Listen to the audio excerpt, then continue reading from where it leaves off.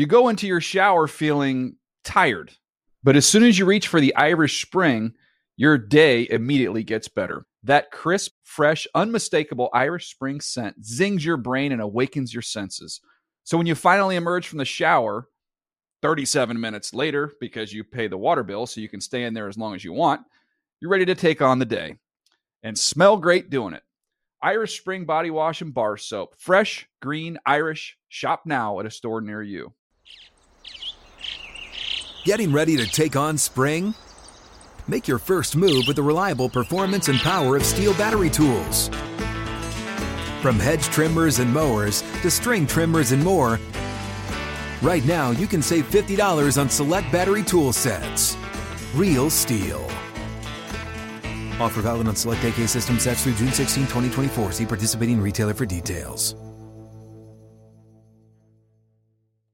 Open a limited-time 11-month certificate at Kemba Financial Credit Union. At 5.25% APY, it's more than triple the national average, plus it's a safe and secure way to grow your money. Visit your local branch or kemba.org/cd for details. Offer expires May 31st, 2024. APY equals annual percentage yield. Restrictions apply. $500 minimum and $250,000 maximum deposit. Advantage status required. Comparison based on bank rate average. Federally insured by NCUA.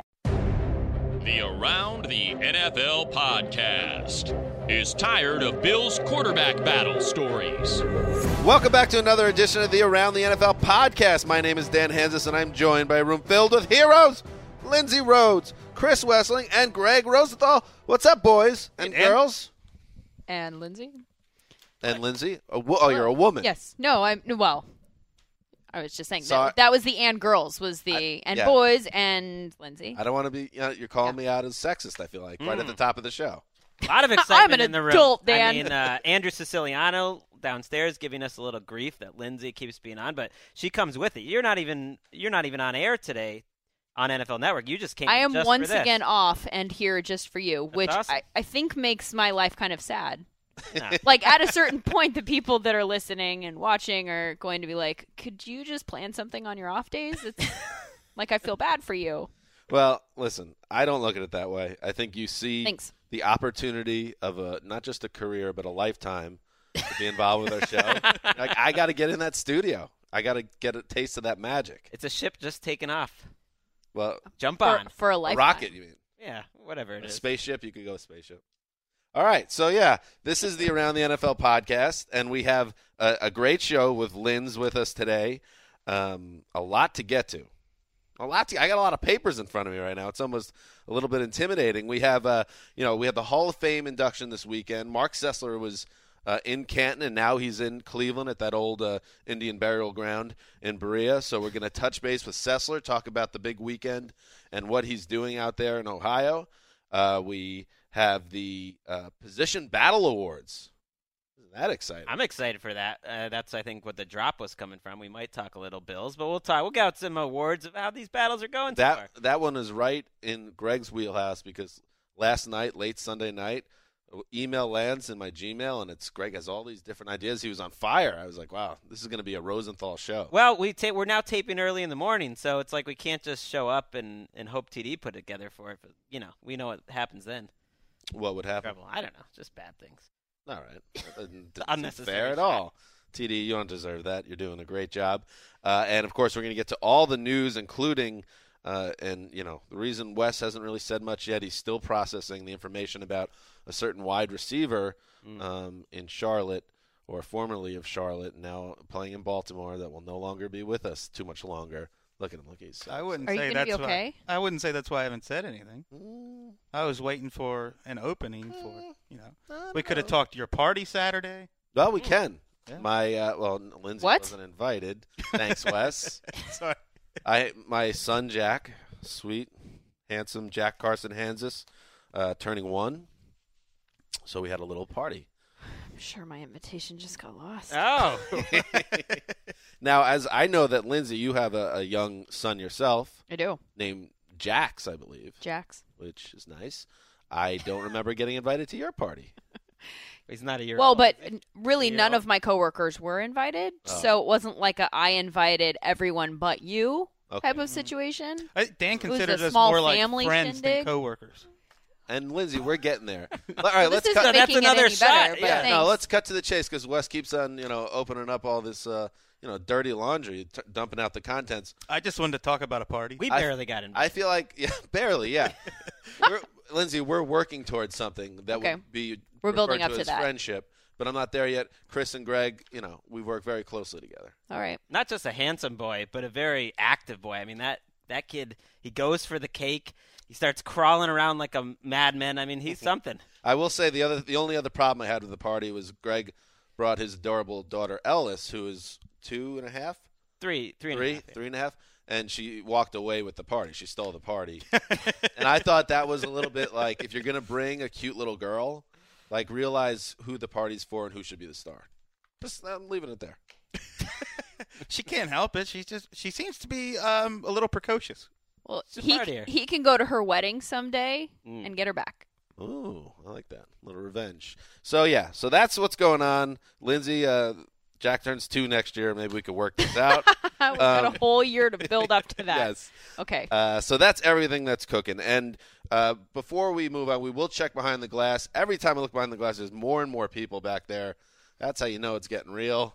TD, how you doing, buddy? What is going on? I got a whole squad with me. You know how that meme goes, squad goes? This is my squad right here. We're old. None I'm of us, unfamiliar with I that thought meme. maybe Lindsay had a chance to know No. it, but no. Dad's not that old. The only one I acts know that is way. Kermit the Ghost Frog. Squad doesn't connect with me. I'm sorry. Squad goes? All right, cool. Awkward. You didn't even Oh. repeat One it more correctly. thing about my party. I did buy some cornhole boards, and That's the way to go. they had American flags on them. I spent $10 extra to get the ones that had the American flag on them. And Greg, who lives on the throne of ease, as we know, with the Patriots, teammates with Wes. And again, Greg aligns himself in throne of ease scenarios. Wes is like the Michael Jordan of cornhole, so you pretty much just show up if you're his teammate. It's great. So, Greg, Patriots fan, cornhole with Wes as a teammate. Like, what else is like a throne of ease stuff? It's like in rap where there's like the rapper and then the guy on the stage with the rapper that waves around the white towel. Like, I don't what? even socialize at parties anymore. I just bring my cute daughter, and she kind of does it all for me. It is pretty good. So, good job with that, Greg. You got the whole thing figured out. Thanks, buddy. This game called life. All right, let's do some news. Clip that for your Emmy reel. You knew that was coming. Is it gonna get old? No, that's That great. drop? No, that's Not great. yet. It's No. classic. I mean, I like to think it's not old yet. Do you feel like it's been played out now? Okay. No. Does, No, I don't think we're quite there yet. does Casablanca get old?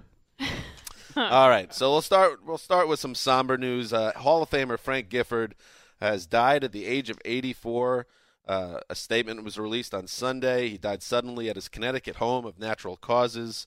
Of course, Frank Gifford is maybe the ultimate giant, a versatile star, both offensive and defense during his time. He went on to a successful second career as a broadcaster for ABC. He was on that Monday Night Football team with Howard Cosell, of course. So Frank Gifford, dead at the age of 84. And Wes, I thought, you're a good guy to write this stuff with your knowledge of the history. You wrote a nice retrospective piece on Gifford. You can't. On one hand, you can probably count the transcendent talents who are in the College Football Hall of Fame, the Pro Football Hall of Fame, the Sports Broadcasting Hall of Fame, and were the subject of the best book in football literature history, Fans Notes. I mean, and Frank Gifford really, what I wish I would have paid more attention to in the article, spanned the old NFL when it was behind boxing, baseball, college football, golf. It was an afterthought, and then by the time he started broadcasting, NFL is already number one on the list. So his career spans that. By the time he's done broadcasting, NFL leaves every other sport in the dust.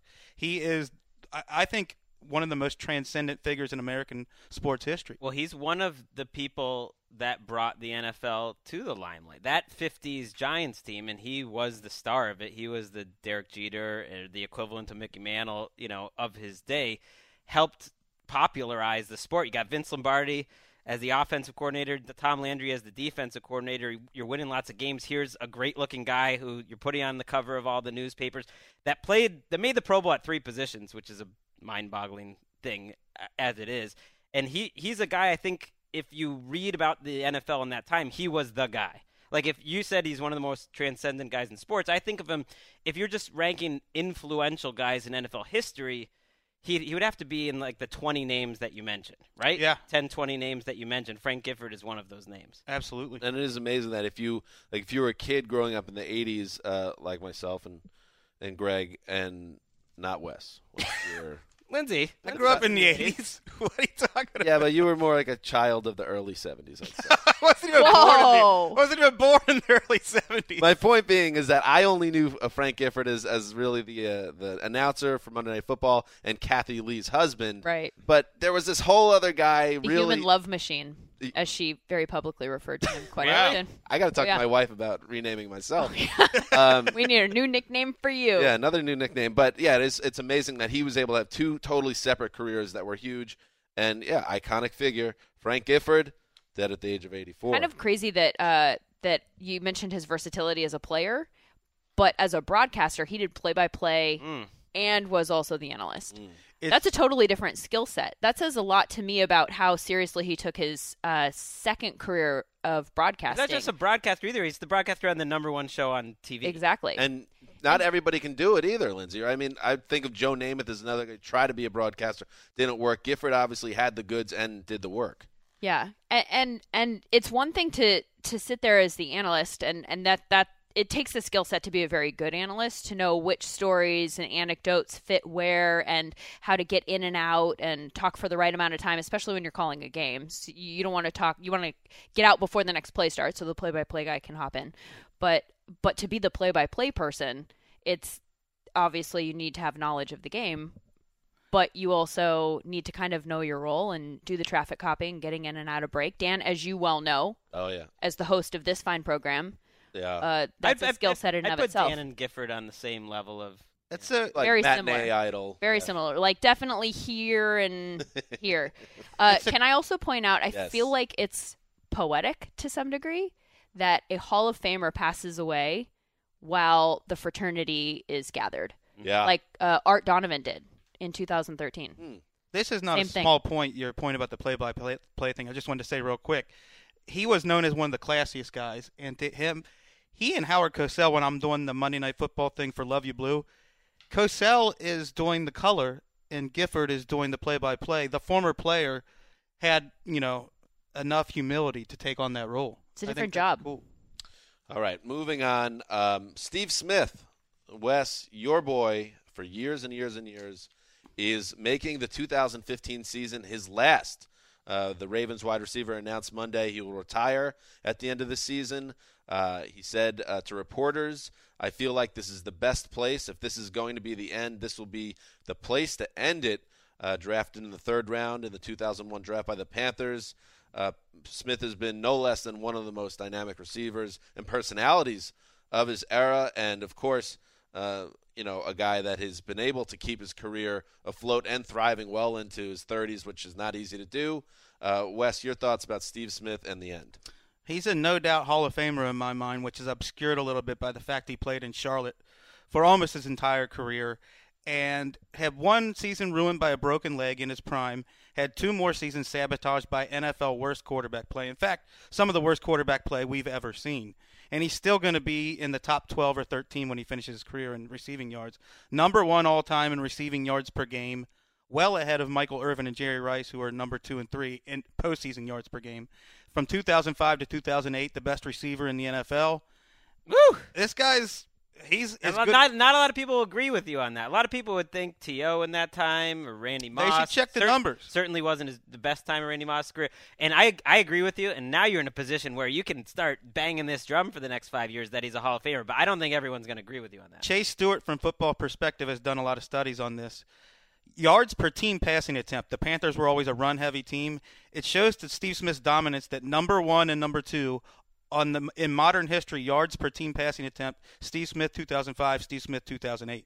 He has the top 2 seasons. Maybe he didn't have the cachet in terms of intimidation of some of those greats like a Moss or an Owens, but as a competitor, the guy was peerless. And there was a great quote from someone on the Ravens coaching staff, I think it was Harbaugh, that said if you weren't prepared against Steve Smith, you're going to get humiliated because he was so ferocious on the field. Well, he wasn't the mismatch. that T.O. was or that Randy Moss was. I mean, you're looking at a much smaller wide receiver here. So the fact that he's even mentioned in the same sentence that he is able to win those position battles. Well, you always hear pound for pound. He wasn't pound for pound the toughest receiver in the league. He was the toughest receiver in the league at 5'9" or whatever he was. And still is. For one more year. Ike Taylor and Rondé Barber, who have 370 career NFL starts, both have said Steve Smith is the hardest receiver they've ever covered. Sets up a scenario here where that'll be a part of the storyline, especially if the Ravens are one of the better teams in the league, which a lot of people think they are. It's like, win one for Steve. Put him in the hole. Well, why mention it now? It's a little weird timing. I don't know. Get a little, you get a little listen, everybody farewell tour. Everybody loves a little adulation, and that's what he's going to get all year. People saying that he's been great, and I don't think there's anything wrong with that. I think NFL players are creatures of routine, and I think you want to have that mindset going into a season like, this is my last. I'll get it out of the way. We're going to just miss the sound bites. I don't know if you've had any interaction with him just as was he bananas or what? Well, I kind of thought that he was going to be a little intimidating because he's got that edge on the field that I sort of thought he was going to come in and be maybe a little bit difficult. And he was just as nice as could be. And I felt like I learned a lot about his personality when he came in. He came in to do Total Access a few years ago, and he was promoting a charity that he has. Yeah. And I don't know the name of the charity, but it's essentially like he and people from his church go and wash the feet of homeless people, and it's a humility exercise. And it's not the kind of thing that you would associate with Steve Smith if you've only watched him on the field and all the trash talking and stuff. His persona, he was telling us where to go eat in like Compton or, some of the local places that he still comes back to and frequents. I remember interviewing him, maybe it was last year when he came to the studio. In the middle of the interview, his whole family walks into the little office, and his daughter sits on his lap, and he continues the interview. So it's like, this is not the Steve Smith that Aqib Talib dealt with during his career. I have an anecdote on this. I wrote last year an article on him, and I summarized all the fights he's been in where he's basically left the other guy in shambles. 3 fights in his NFL career, and he got a hold of Panthers PR, and they called me and told me to take it down. He didn't want that image of him out there. Oh, interesting. He also released a tweet today. Sometimes it's better to walk away when you hear that voice talking to you than to wait and they push you out the door. Greg, we can distill that down to heed the call. Heed the call. That's my motto for 2015. Weird. Heed the call. By the way, Wes, any empty nest syndrome? Famously, Steve Smith has the honeymoon suite in your stable of boys. Is this an Odell Beckham connection? Is he going to move right in to Steve's spot, or do you retire the suite? I think you have to vacate that for a while. Yeah, that makes sense. All right. Steve Smith, 1 year to go. All right, moving on. Nick Foles has signed a contract extension with the St. Louis Rams. This is something that was reported by Ian earlier in the summer, that something was cooking, and I think we all were a little surprised that it could be something that happens, but they struck a 2-year deal. Nick Foles now has some security in St. Louis to go with the starting job. Greg, were you surprised that this happened? I mean, because we haven't seen much from Nick Foles since last year's injury. Well, on the face of it, it seems insane. Why would you be signing up for more years of Nick Foles with Frank Cignetti, a guy who's never been the offensive coordinator in a shaky group? Frank Cignetti, private eye. It just sounds bizarre. But then when we haven't even seen all the details, and I think there's a reason for that. There's $14 million guaranteed. And I suspect almost all of that, if not all of it, will just be this year's salary. So if you're Nick Foles, you're at the last year of your rookie contract, he's going to get paid like a starting quarterback, which he deserves to be. And I suspect there's almost no commitment after that. So if he plays well, the Rams have him for a couple more years at a pretty low rate. If he plays terribly, I suspect they'll easily be able to cut him, and he gets to be paid this year in a fair manner instead of like a backup. Do you want your starting quarterback going into the year without a deal past this year? I mean, That's mentally, it's Nick like Foles, I do. You're going to tell everybody, everyone who will listen, that you believe in Nick Foles, that Nick Foles is the guy that can get it done this year. You want Nick Foles to believe that you believe that, and you're going to let him go into the year with essentially a lame duck status. That's the way I look at this. I think this is just kind of and it's 2 years. It's not like they extended him for 4 or 5 or something like that. They're just giving him a little bit of security, saying, we believe in you, get it done, and then we'll come back to the table and we'll discuss some more. I agree. I think it's going to be very team-friendly. If anything, the only person who could come out bad in this is Foles if he happened to have a Pro Bowl type of season, which would be bizarre. I think Lindsay made a good point. I think it's more important to identify the right quarterback than it is to get a mediocre guy under contract. But like you said, it's only 2 years, and like Greg said, it could only be 1 year. I mean, they can cut ties after this year if they want to. But I think I've read Don Banks from SI talk to Jeff Fisher, and what comes across is they really like Foles' height. It's weird because after Sam Bradford got hurt, they just thought all these backups we have can't see our wide receivers when they're open. They just wanted a tall guy. Isn't that funny? Go get Matt Castle. They do have a lot of smaller wide receivers. Yeah. That doesn't get me excited about the St. Louis offensive minds in place right now. That we just want the or tall wide guy. receivers. Yeah, that's true. He was due $1.5 million in the final year of his deal. That's $14 million in guaranteed coming his way, 24.5 over 2 years. So pretty nice money for a guy that doesn't have much to show for in his career so far. He's earned it more than Kevin Cobb did. If it helps him at all this season, it's an investment that is certainly worth taking or making if you're the St. Louis Rams. I mean, think of how much you're investing. And if it makes him feel better. I got the Rams going to the playoffs. Go Foles. That is bold. That's weird. All right, moving on. So we have Lavonte David has a new deal as well. This comes a week after the Lions got DeAndre Levy under contract with a big new deal.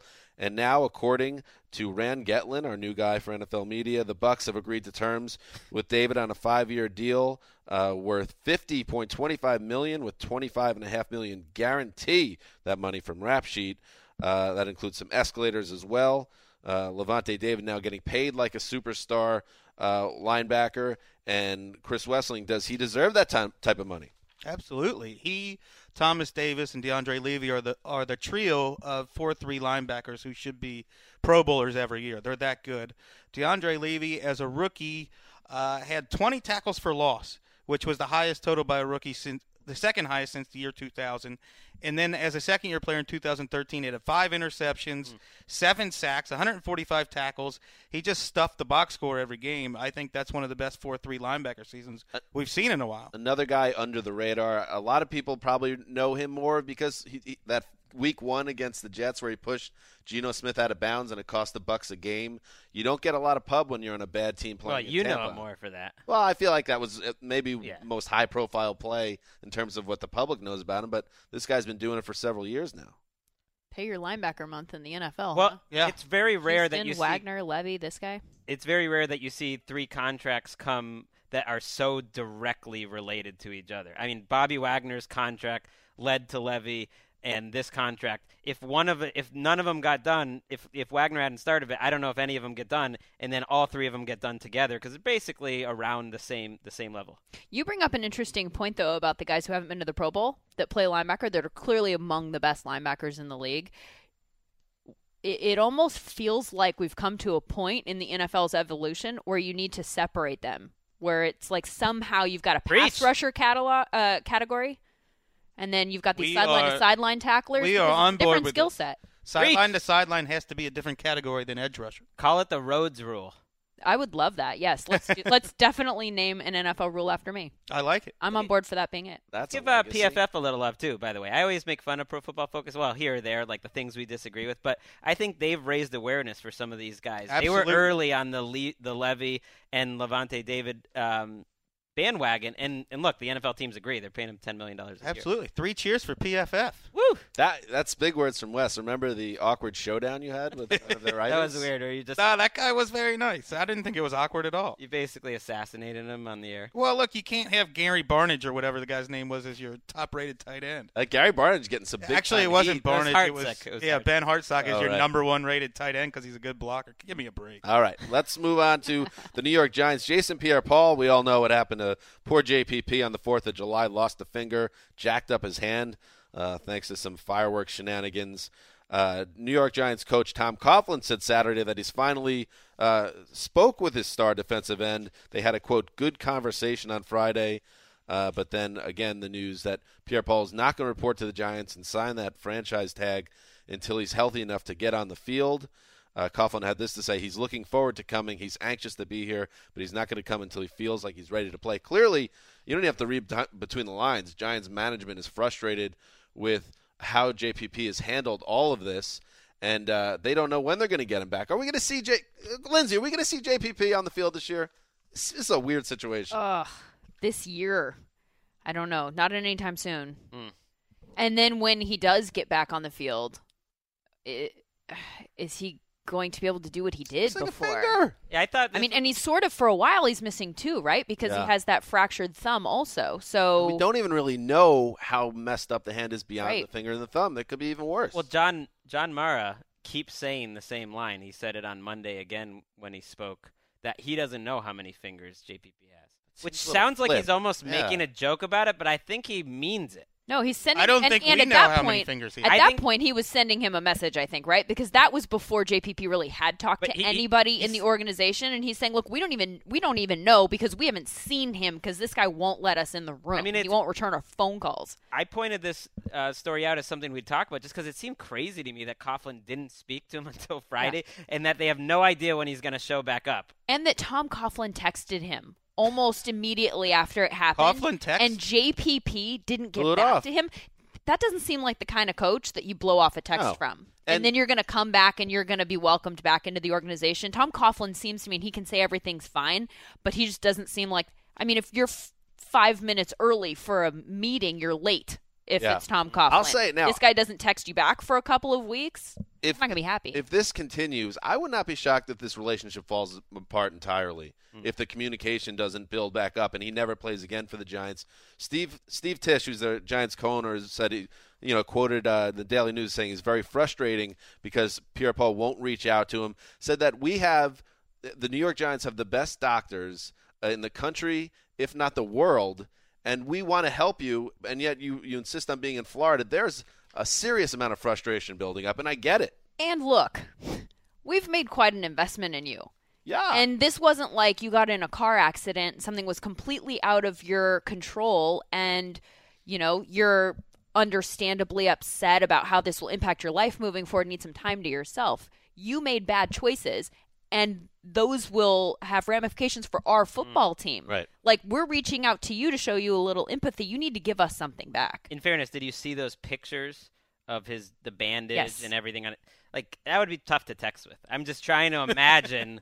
No, you didn't. It's going to be tough. Well, They've got the voice a little too soon, possibility. Greg. That is by way too about soon. a month or so.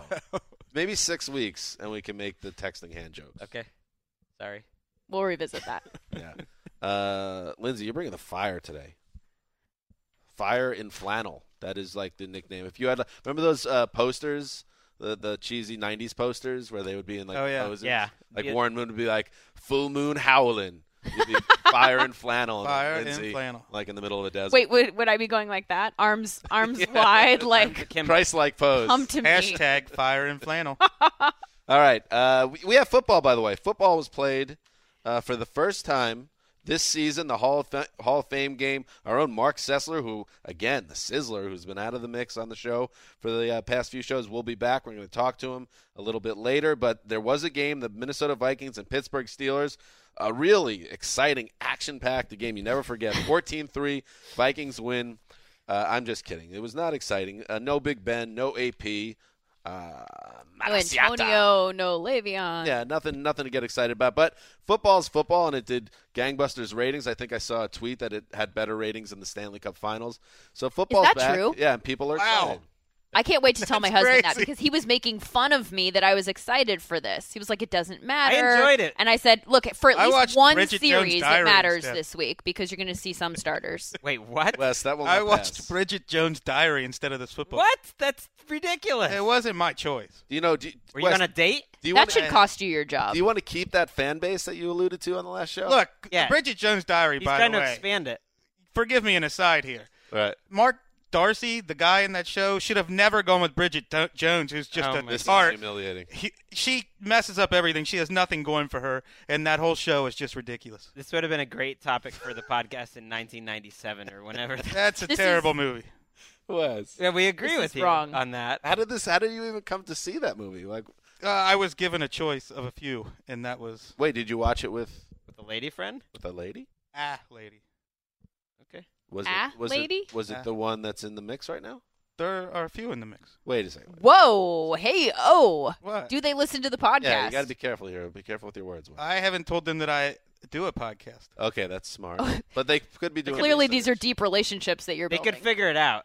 All right, is this the moment of I the would show? hope so. I mean, you scream podcaster. All right, flawed. I like us flawed women. that we're talking about all this. Well, the highlights. And Mike Zimmer and Mike Tomlin are glaring down on us Disapprovingly from in the above. monitor But behind us. we should still keep talking about it. Well, there's nothing really to report. Okay. All right. Well, she got you to Give watch us Bridget something. Jones's Diary. We know Instead of football. we know that you can be pretty. Well, look, I'm not going to watch the Hall of Fame game no matter what. you can be pretty unbendable. Why? sometimes. There was for you one to go series along with of that. They Teddy got, Bridgewater. You can watch it analyze. on if Game Pass comes up sometime soon. You can watch it on that. Hey, I'll give you a little. Takeaway from it. Your boy Ryan Shazier, all over the field again. He's Mr. Preseason. He looked great. That was my only takeaway. Wes, flying give me around. something. Is there a lady in the lead right now for your heart? I don't even think my heart's into it yet. Let's see what Wow. happens here. I mean, let's take it slow. There are a few, and we'll How see many which dates in are we? How many dates deep? one- with this girl too. Okay. All right. I'll give you that. Interesting. What does she think about Dree Archer? She has no idea who Dree Archer is. Okay. Wes playing the field. I like it. He's in the game. All right, that's good. A lot there. So that game happened, and more football is to come. The biggest news really to come out of the game, the place kicker for the Steelers, Sean Sweesom, tore his ACL. So his season's over. So, and by the way, I know we joke around kickers. Who cares? Not easy to kick in Heinz Field. Extra points are further back. They got to find a kicker. That's not a small thing. He's been one of the most accurate kickers in the NFL the last couple of years, which is surprising. He had a pretty bad start to the career. You're right. That used to be kind of the graveyard for kickers. Tough place. Probably And just find one wait. where they found Sean Sweesom for free. Just wait till somebody drafts him in your fantasy league. Oh, good point. Make fun of that guy. Better be in the Someone last that's round not of this. paying attention. All right, that's what's happening in the news. Hey, let's talk about some position battles. In fact, let's call it the Position Battle Awards. Let's give some awards. Ow! Go for it. So why don't we go around the table here and each throw out a position battle in training camp right now, for the sake of let's have some fun here. Give it a title, what the award is. And we'll start with Fiery and Flannel, Lindsay Rhodes. We're going to start with me. Excuse me. We're going to start with I would love to lead us off. No, listen, we're not going to do it, though. Okay. Listen, the now transition's coming. I used to be able to throw it to whoever I wanted to, and it was fun. Now I'm very structured. TD's glaring at me. He's disapproving of my abilities as a host. We're going to start with Wes. Get us going, baby. Well, as Matt Money Smith alluded to in the opening drop, the most life-draining quarterback battle in the NFL, the Bills, who just every time you hear anything about them, you don't think they can get any worse, but they do. I think one of the beat writers used the phrase "mostly putrid" to describe their performance in the scrimmage on Saturday. Matt Castle, basically, they told him to hand off every time. E.J. Manuel won by default because after all three quarterbacks had gone against the first, second, and third-team defenses, he finally found the end zone. Tyrod Taylor made a few good passes but missed too many throws. So basically all three continued to be underwhelming, subpar, humanistic robot, awful quarterbacks, whatever. I have two tweets from the session today. One from Matthew Fairburn. E.J. Manuel's first pass of the 2-minute drill against the third-team defense was intercepted by undrafted rookie Wes Miller. And from Tyler Dunn, Manuel bobbled a shotgun snap and threw it at Woods' feet on a quick out. Bad day for him, good day for Castle. Castle did get some good news. He will start the preseason opener, which Woohoo! makes sense. He's the veteran. Go for it. Give him the first crack. Yeah. What's concerning to me is that every day that you check in with a beat writer there on Twitter, every day a different quarterback has had a good day and an awful day. There's no continuity there. Well, the biggest part of the problem, and I've been watching this one pretty closely, is they're going up against Mario Williams and Marcel Darius and that defensive line. And by the way, the Bills' offensive line could stink. Like, it might be a really poor offensive line. You got Cordy Glenn. You would think he's solid. Other than that, they're getting overwhelmed, and they're definitely not quarterbacks that are going to be able to overcome that. So even though they're not going to go up against the Bills every week. They are going to go up against the Jets and the Dolphins and have some troubles. How does Rex Ryan put himself back in this position? It's the exact same thing. It's Groundhog Day in his NFL career. And he said it himself. I don't know if it's true, but when he got hired, he said, this is my last chance, and I'm going to make sure I make this work. Well, you just put yourself in the same situation that sabotaged your first shot at this. With the team that is in, quote, quarterback purgatory, according to its general manager, Doug Whaley, who went on local radio last week and essentially said, like, we're probably not getting a franchise quarterback anytime soon because we're going to be too good to draft them that high. Hey, by the way, Doug, don't assume you're going to win 8 games or 9 games again. You might be back at the top of the draft. I think the Bills personally will be good, but it's the NFL. Only about 3 teams can assume they're going to win 10 games. After that, anyone could be a 4 or 5 win team. That defense can give them I was going to say, you certain see number of wins. Maybe the GM shouldn't say that, but you see his point. Like, they're probably going to that defense could will them to at least 6 wins, and then you're out of the top 5 in the draft. Hey, how about look at the top quarterbacks in the league? Drew Brees, Russell Wilson, Tom Brady. There's plenty of guys that aren't drafted in the top 5 picks. It's not that easy to find a quarterback, Mr. Thronavides. Did you see why? I've been in quarterback purgatory since 70. Did you read why Rex didn't even sign Michael Vick? I know. What's that? Rex said he considered signing Michael Vick, but his hands are too small, which seems on the list of problems with the Bills' quarterbacks pretty slight compared to E.J. Manuel, Matt Castle, and Tyrod Taylor. Small hands might get you the job in Buffalo. Lindsay, the next award. Let's go for least dramatic quarterback battle. And I think that that obviously goes to the Eagles. Sam Bradford, Mark Sanchez. Who here thought this was going to be a quarterback battle coming into the year? Because they sort of said that, and then as soon as training camp started, they were like, hey, guess what? Sam Bradford's our guy. For audio listeners, all the 3 first of us reps, raised boom. their hands. I did not because I have a sandwich on it, and Wes and Mark are going to be buying them for me. Look, he could go down with another ACL injury any minute. Well, that's fair. That was part of the reason why I took the proposition. Because you thought he might tear his ACL again? I think Sam Bradford, anything can happen between now and then as far as injuries go, and he's not a guy who inspires confidence there. Well, he's inspired confidence in the Eagles coaching staff, and maybe they just have to say it, but he hasn't missed, by the way, a single rep of training camp. Forget miss a day. He's been taking all the snaps. He's been out there for every rep, and they said, Chip Kelly's talking him up that he picks up our reads, he's accurate. I don't know if they're just saying that to build him up, but whatever it is, they're making it clear. Like Lindsay said, it's not really a battle. This thing's over. Sorry, Mark. It's over before it started. They never really battled. They said it was going to be a battle, and then before they even took their first reps, they were like, Bradford, winner. Eagles West. Fair. Nice try, Sanchez, with that move. Well, Sanchez, inviting everyone. It's his move. He's going to use it. I know. It is his move. And he is a perfect backup quarterback for that team, and he knows the offense, and he performed decent last year. How about a little drama, though? We talked about this on our last show. But Tim Tebow, if the quarterback room, is he going to make the team? There's a little drama there. There is. You're right. A little bit of drama. Barkley or Tebow, right? One of them's got to go. There's Barkley gone. You're a USC alum, right, Lindsay? I am. So you have very close personal ties to Matt Barkley. Probably go to the same wine mixers in Santa Monica. Yeah, wine mixers. That's what us Trojans do. And you like him? I like him very much. You think he's a good? Matt Barkley's a good guy. Right. Matt Barkley's a very nice guy. I'm reading between the lines. Good guy means bad guy, maybe. No, absolutely. Yeah. Yeah. No. Not much drama Matt Barkley's a good one. In Philadelphia. Maybe there will be some drama in Cleveland. I'm going to give the Cleveland Battle Award. I give that transition a B+. B. Okay. I'm going to give it the Metaphysical Battle Award because Johnny Manziel is not battling Josh McCown, who is, a person, flesh and blood, out there with him every day. He's battling something in the future. He's batting November Josh McCown. It's very high concept. You're painting quite a picture very here. Ethereal. Because he's not going to start week 1, but ultimately, like a science fiction team. I think Manziel is battling. Ultimately, he's battling himself, and he's battling the version of Josh McCown that's going to be out there for the 3-7 Browns in November. And so what Johnny Manziel is doing right now besmirch Josh is McCown. He's building up a resume, and he's trying to show to the bosses, hey, guys, I'm much better this year. When this season goes poorly, which it most likely will because your number 1 receiver is Taylor Gabriel, let's go to me. I'm going to show you something in August like he did at the scrimmage on Friday night where, people were pretty impressed with what Manziel did and try to show that he's in the mix later in the season. The ongoing disrespect for Josh McCown in this studio is just ridiculous. Come on. Albert Breer, who was just in Berea, he came away convinced that the Browns think they're getting the 2013 Josh McCown. Yeah, but the Browns 109 passer rating.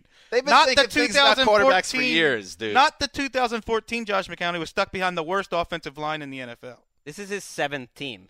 I'm not the only one who, doesn't have faith in Josh McCown. 6 other teams had no 99% of football cognoscenti don't have faith in Josh McCown. But let's just take a step back and look at this logically, that Josh McCown has never had sustained success in the NFL. He bombed out in his most recent season, and now he goes to quarterback hell. The purgatory is in Buffalo. Quarterback hell is Kurt Warner, this Rich is Gannon, going to happen? Doug Flutie, Jeff Garcia. None of that happened in Cleveland.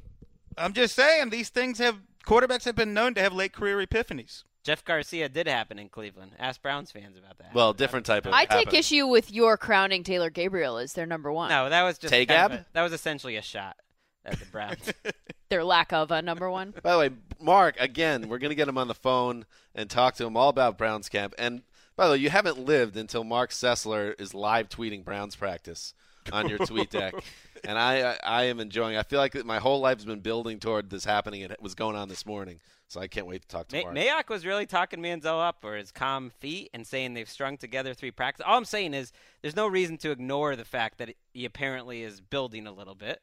All right. Now, Manziel love. Speaking of the Browns, I will throw out the most depressing quarterback battle. It's happening down in Houston. Mm-hmm. The site of Hard Knocks. By the way, starting tomorrow, Tuesday, the old Zeuser is continuing the Hard Knocks recaps for Around the NFL. So check that out. We'll be talking about some Hard Knocks. That's not the point, but it's good to get a plug in, even if it's for myself. Right. By the way, Hard Knocks will also be airing. That's kind of a secondary piece. I loved how he made that about himself all of a sudden. I like the joy/shock on Lindsay's face when you referred to yourself as the old Zeus. Oh, did you know that he signed an email to me as the old Zeuser? Really? Yes. Well, that's my name. Eat him. I cap it out, too, didn't Just I? throwing it in my face. Hey, you had your chance to give me a nickname. The most depressing battle is Brian Hoyer versus Ryan Mallett, because we're getting reports out there that neither guy has really pulled ahead. I guess Hoyer is seen as the favorite, but Ryan Mallett was the guy that I think everybody in Houston, they wanted him to somehow be this steal that they get from the Patriots. It's not looking like it's going to work out. Mallett can't throw to a receiver. He has no accuracy. So Hoyer will probably be the week 1 starter, you would think. But at the same time, this is a legitimate competition still between 2 middling C to C- quarterbacks. And without Arian Foster there, and we talked about this, Wes, they go from, playoff sleeper type team to, if they get atrocious quarterback play with Alfred Blue behind the quarterback, this could be a terrible offense. I'm glad you brought up Arian Foster, because I thought about this over the weekend. That should change the quarterback battle. When they had Arian Foster and they can be a run-heavy team and hide Brian Hoyer, it made sense to go with Brian Hoyer. Now you have no running game. Like Greg said, they average 3.1 yards per carry, all the other running backs in Houston. Without a running game, why don't you just see what you have in Mallett, who actually has the arm to pull off a passing attack? You can't structure this game around play-action fakes now. When did you think of this? Saturday while I was walking down the beach. Halfway through Bridget Jones's Diary? Or 3/4? Because your mind had to have been wandering. Saturday I was walking down the beach before I got a ride to Dan's party. Sorry, Lynn. Walking down the beach, thinking about the Houston Texans. Houston and Ryan Mallett. That almost made sense, your point on Mallett, Hoyer. Thank you. It almost made sense. Change their thinking. But I don't know. Either way, you need to find someone who could. Do you remember what happened to Brian Hoyer late last year with the Browns when they didn't have a running attack? Wasn't fun to watch. The bloom came off the rose. It is an interesting question, though, that you bring up, that Hoyer is sort of established as an average quarterback in this league. He's had a shot. We know what he is capable of doing, although not in the best of environments. Cleveland Space. Is it worth just giving Mallett a shot? I think we'll see both of them. Let's roll the dice and see, and then we can always go back to Hoyer. I don't know. I think we heard this thing might end quickly, and now it doesn't seem like it's going to end. All right, so there it is. You have another one, Greg? Did you want to throw something else out there?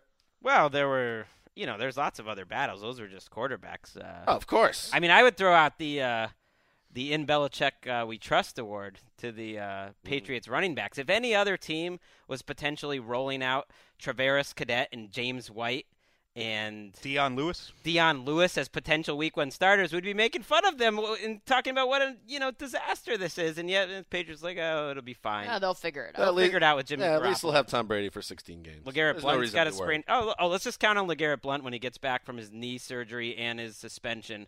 He'll be fine. Jonas Gray? He's a reliable guy, Blount. That's a good point, though. I mean, give me a break.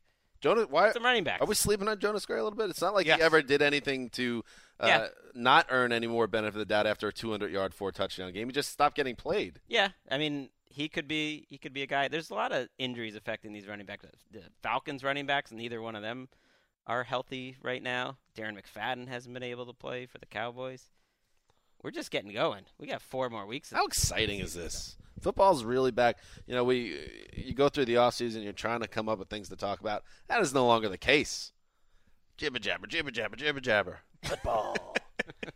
Okay. This podcast has sounded much like that. So true. Lindsay, are you regretting yet your decision? Jibber jabber, jibber jabber. At what point in the show, we're at about the 44-minute mark, did you start regretting coming in? How about when I would do it again. You were singing Sarah McLachlan before the show. Oh, yeah. I was. Can we get a little bit of that? No. I wanted to cue it up for when we were talking about Wes's Stable of Boys losing its greatest tenant, and then you would drop a little a cappella. So we're going to throw it to you. Here you go. Yeah, what song was it again that we were doing? I Will Remember You. Oh, yeah. Okay. Just pretend we're like... Are you going to talk over? I'm laying your music bed. Won't. No, I'm laying the music bed. Oh, I thought it was a lovely rendition. Pretend the screen is showing a bunch of adopted dogs, very sickly. All right, here we go. A cappella. No, I feel like Lindsay you need Rhodes. to continue talking about something Okay. and then I'll just play it behind you speak softly. Wes, listen, Steve Smith, you've always appreciated his talents, and he's not leaving life. He's still going to be around. He's just not going to be in your stable. I think it's better to go out on top than to regret. Okay, there you go. Stay too long. Wes, you don't care about him. That's where I get out. That was good. That was really good. I like how you guys acted it out too. Yeah. You have looked like this is a very serious conversation. Dan was going to drop some serious knowledge on me. I had nothing. I feel like you guys had more pressure on you in that little bit than I did. No pressure. Having no a diamonds. fake conversation. RG3. All right, let's go. Let's move on. A background actor. That was good, Lindsay. Thank you. It says like banana rutabaga or something like that, so that it looks like you're. This isn't a shot at Dan, but you definitely have the best singing group of singing voice. Or singing voice, yeah, of all of them. You were lying so that's much a you sad couldn't thing. even say it. But Dan does not. Yeah, he was singing earlier No offense, today. Dan. But sort I of. will remember you. Will you remember me? Don't let your past pass you by. I forgot the lyric. Don't let your past pass you by. Who wrote that, Dylan? It's like, Sarah, do you want to take another pass at that lyric? No, don't let your past pass you by. That's what I want. Get those dogs on the screen. All right, here we go. Let's get Mark Sessler. Speaking of dogs and the dog pound, Mark Sessler, our great Around the NFL writer. He was at Canton this weekend. Now he is at an Indian burial ground known as Browns Camp, where he is. Where are we? Or at the Indian burial ground known as Browns Camp, fellas. Berea. Is Mark there? I am. TD put me on. Wait, let me see that. Oh, there you go. That's what you were waiting for. Listen. Sorry. I sensed that we were waiting for something. Yeah, I was. But I didn't know what.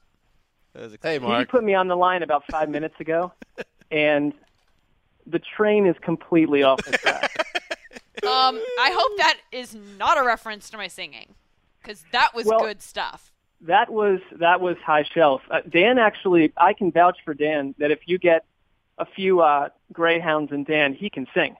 Yeah, thank you, Mark. I think you got to put him in the right form. I've had He some can moments sing. in karaoke where I've gotten That is compliments.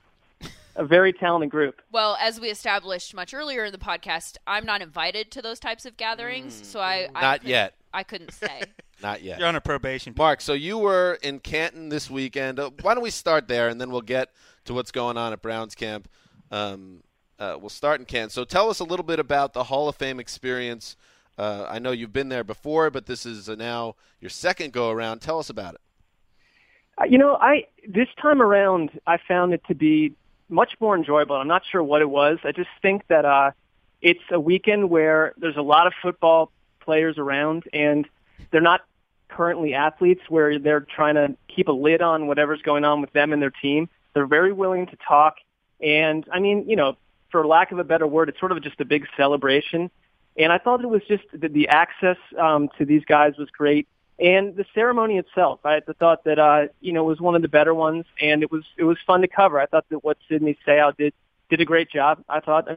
Under a lot of pressure. And each of them, we got a chance to speak to each of the Hall of Famers the day before they were inducted.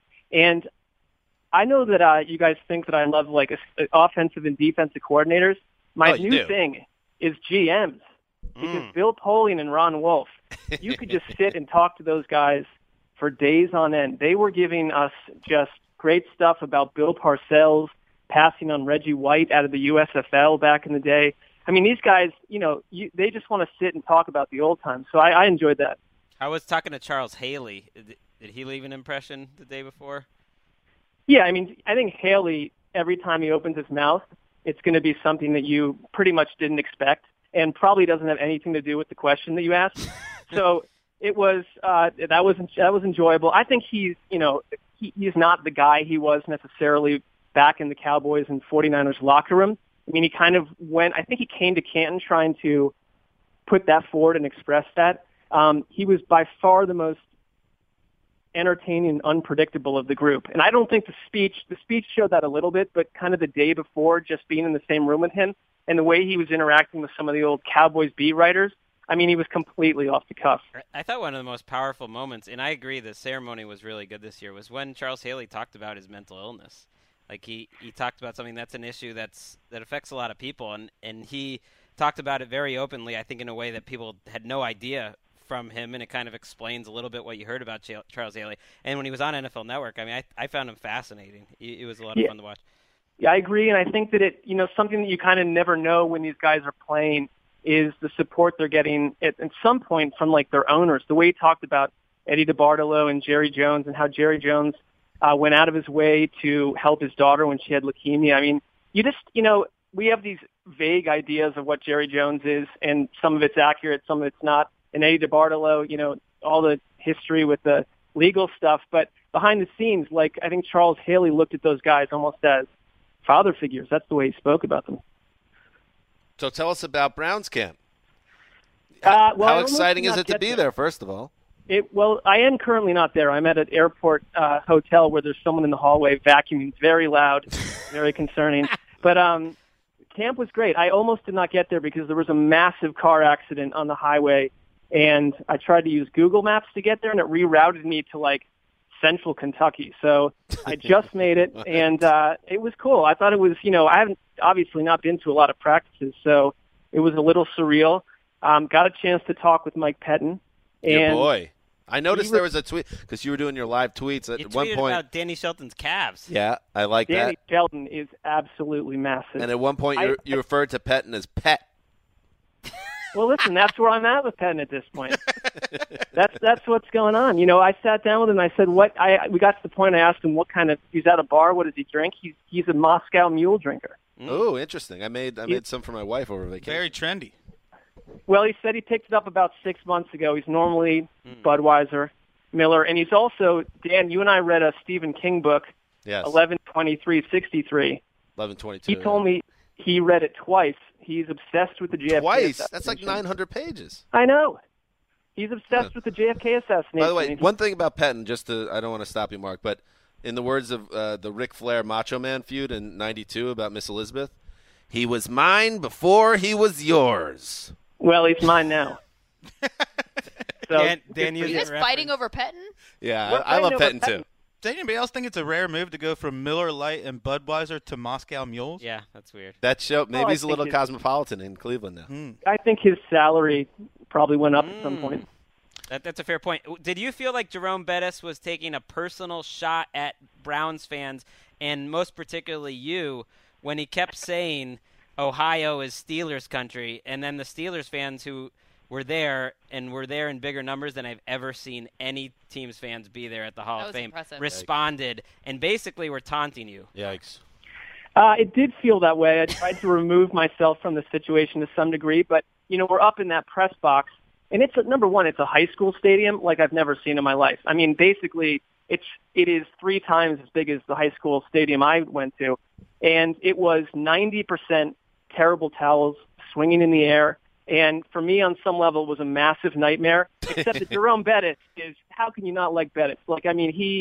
I thought he was a total class act, and they all came out for him. And that fan base, you could have put this in Central Russia, and they would have shown up. That's what they do.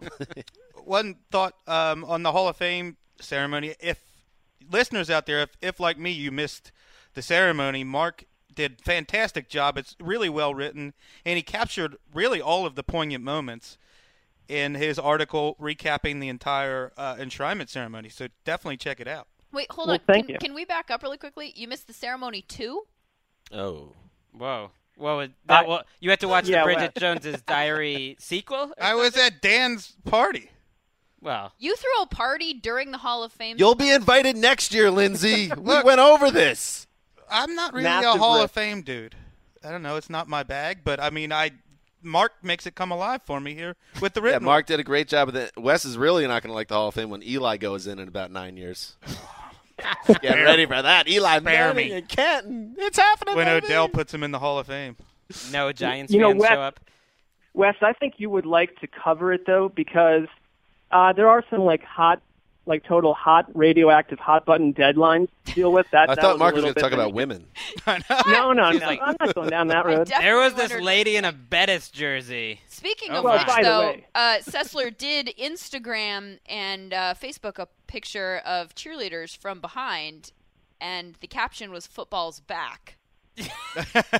Well, I got to be honest. That's one of those things where you're moving at 100 miles a minute. I thought it was a nice photo, and immediately after the first couple responses came in, I thought, oh, man, I wrote the wrong tagline here. Oh, I thought there was a nod to the SI swimsuit cover with Christy Brinkley. It says, no, I don't. Back. I'm not nodding. I mean, that wouldn't be my A game to be coming off the Hall of Fame weekend trying to make light of that. It sort of had to happen, and I thought afterwards this could be problematic, but like everything, it just fades into the ether. That's true. I wanted to comment on that thread and say smartass.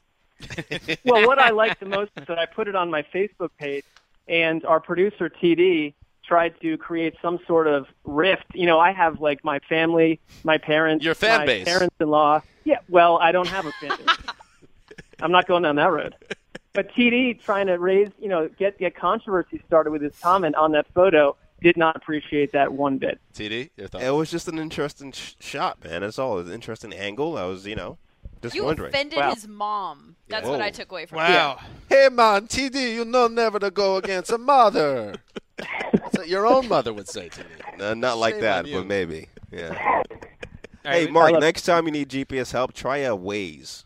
Much better than Waze is superior. Yeah. And that's a free plug. Pay us next time. Ways. All right, Mark, we got to let you go, but thank you very much for calling in, and have a safe journey home. Hopefully you bump into a offensive coordinator in the airport and you have long conversations and trade text messages in the future. Hopefully that happens again.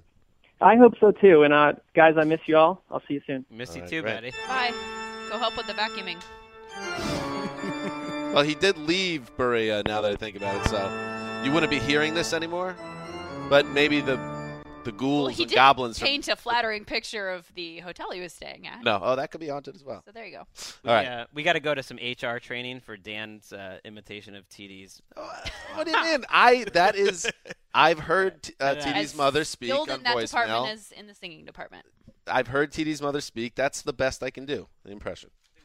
You tried. That's it for today's edition of the Around the NFL podcast. Lindsay, thank you so much for coming in. Thanks for having me. Yeah, it's always a pleasure to have Lindsay on. We'll be back. We have 2 more shows this week to get to, and then of course next week I'll tease it again. Fantasy Week Spectacular for the Around the NFL podcast. Also follow us, subscribe on iTunes, and leave comments, all that good stuff. This is Dan Hanzus signing off for fiery flannel wearing Lindsay Rhodes, the mailman, the boss, TD, and all our friends behind the glass. But until not Ciliano. Wednesday.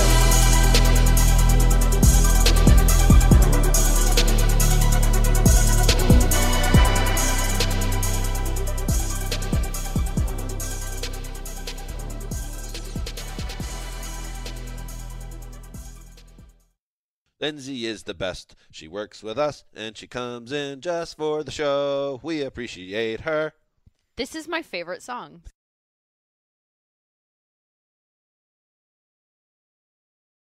You go into your shower feeling tired, but as soon as you reach for the Irish Spring, your day immediately gets better. That crisp, fresh, unmistakable Irish Spring scent zings your brain and awakens your senses. So when you finally emerge from the shower, 37 minutes later, because you pay the water bill so you can stay in there as long as you want, you're ready to take on the day. And smell great doing it. Irish Spring Body Wash and Bar Soap. Fresh, green, Irish. Shop now at a store near you. Getting ready to take on spring? Make your first move with the reliable performance and power of Steel battery tools.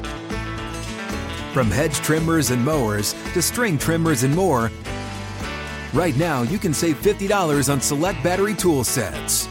Real Steel. Offer valid on select AK system sets through June 16, 2024. See participating retailer for details. Open a limited-time 11-month certificate at Kemba Financial Credit Union. At 5.25% APY, it's more than triple the national average, plus it's a safe and secure way to grow your money. Visit your local branch or kemba.org/cb for details. Offer expires May 31st, 2024. APY equals annual percentage yield. Restrictions apply. $500 minimum and $250,000 maximum deposit. Advantage status required. Comparison based on bank rate average. Federally insured by NCUA.